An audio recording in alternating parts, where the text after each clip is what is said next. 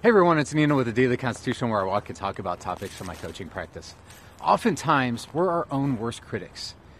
And this actually works against our goals, because what our goals are usually to correct behavior.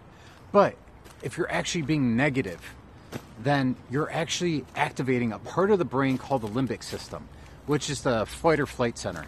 And the reason that's important is it actually robs your brain of higher brain functions.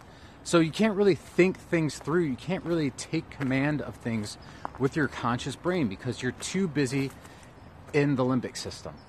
So next time, be kind to yourself and laugh about it. Just take it lightheartedly and then correct behaviors.